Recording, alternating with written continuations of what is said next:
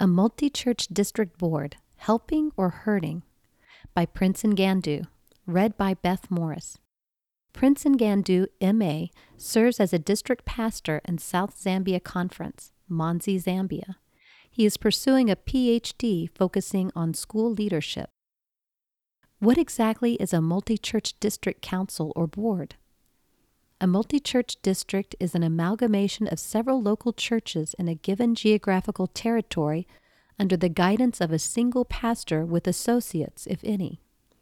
The highest decision-making body for a district is referred to as a multi-church district council. The district council comprises the principal officers of the church boards. It has a number of important responsibilities, but its chief concern is the spiritual nurture of the church and the work of planning evangelism in all its phases. Over time, a debate has ensued over the role and place of the district in light of the work of the local church, with proponents and antagonists on either side. The chair of the district council is the minister appointed to serve the district as pastor.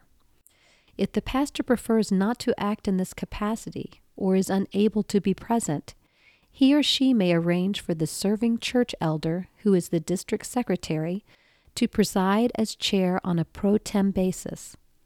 The district secretary serves as secretary of the board and is responsible for the minutes of the meetings. What kind of relationship do these councils have to the local church boards? Do they replace them? Is there a duplication of functions? Is there conflict? I want to work in reverse order, as it were, by starting with the undisputed role of the local church board clearly defined by church policy. I will then identify the roles of the district council and proceed to see to what extent they are in tandem. The dilemma we face is that apart from the church manual, little information exists regarding the church board, and even less concerning the district structure. The role of the church board. The Seventh-day Adventist Church Manual delineates the functions of the church board. The church board comprises the principal officers of the church. It has a number of important responsibilities, but its chief concern is the spiritual nurture of the church and the work of planning evangelism in all its phases. The Great Commission of Jesus makes evangelism, proclaiming the good news of the gospel, the primary function of the church. Matthew 28, verses 18 through 20. This is therefore also the primary function of the church board. When the board devotes its first interest and highest energies to every member evangelism, a strong positive influence is felt in the spiritual life and growth of the membership, and many church problems are alleviated or prevented. Included in church board responsibilities are 1. Spiritual nurture, 2. Evangelism in all of its phases, 3. Maintenance of doctrinal purity, 4. Upholding Christian standards, 5. Recommending changes in church membership, 6. Church finances, 7. Protection and care of church properties, and 8. Coordination of church departments. In view of the above-mentioned functions, the church board is the engine of a local church. Its effectiveness and efficiency in carrying out its mandate has a direct bearing on how that church performs with regard to fulfilling its purpose for existence. This is largely because the church board is the center of the action. The role of the district council. The Seventh-day Adventist Minister's Handbook contains a brief chapter on large districts. It notes that most Adventist churches are in some kind of multi-church district configuration. Apart from offering ideas and innovations that a pastor in such a situation can implement, the handbook recommends district council meetings to be held once every quarter, during which the district membership meets for an entire weekend. This kind of a meeting would provide an opportunity for the pastor to experience fellowship with members of the district.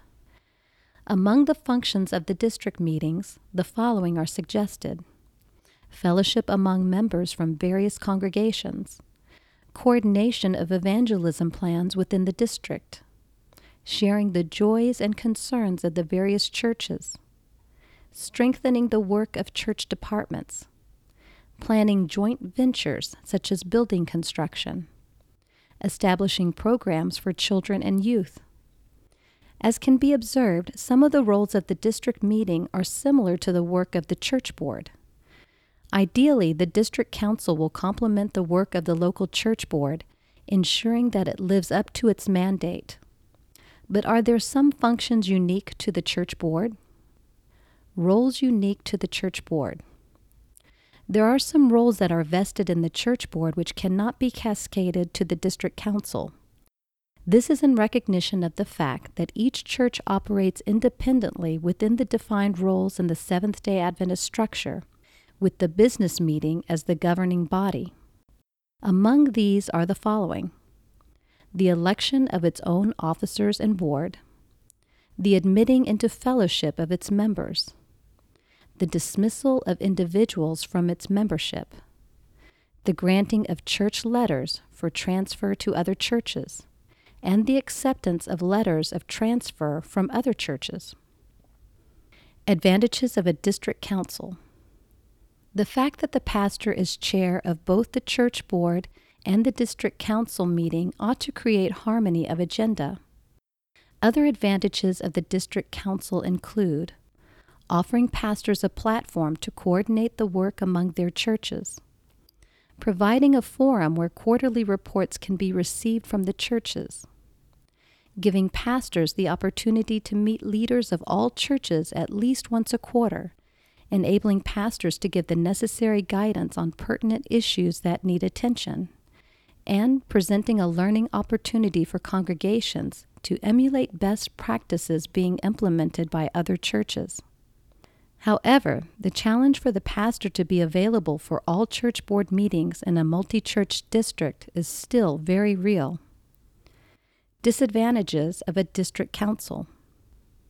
Despite the advantages, there are some aspects of a district council which appear to hamper the best intentions of local churches in carrying out their functions effectively. Duplication of work. Prestigious churches overwhelm smaller congregations. Extra bureaucratic processes in implementation of programs. Extra financial burden for churches. Overcrowding of district programs tends to impede local churches' programming. Decisions are sometimes viewed as arbitrary without considering local church situations. District leaders sometimes exercise administrative authority over local church leaders. An apparent lack of uniform district structure. Membership composition of district councils differs from place to place. For example, some utilize baptized church members, others only church board members.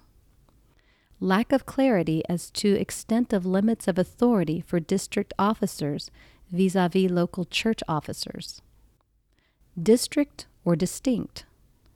Pastors in multi-church districts may certainly find it helpful to have a lean, efficient district council in place to assist in coordinating the work of various congregations and departments under their charge.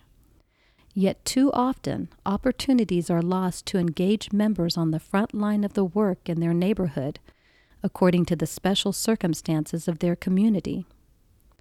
While the district structure may be preserved, it is crucial to recognize the inherent danger of concentrating one's energies in the larger organization and neglecting the distinct needs of each local church board.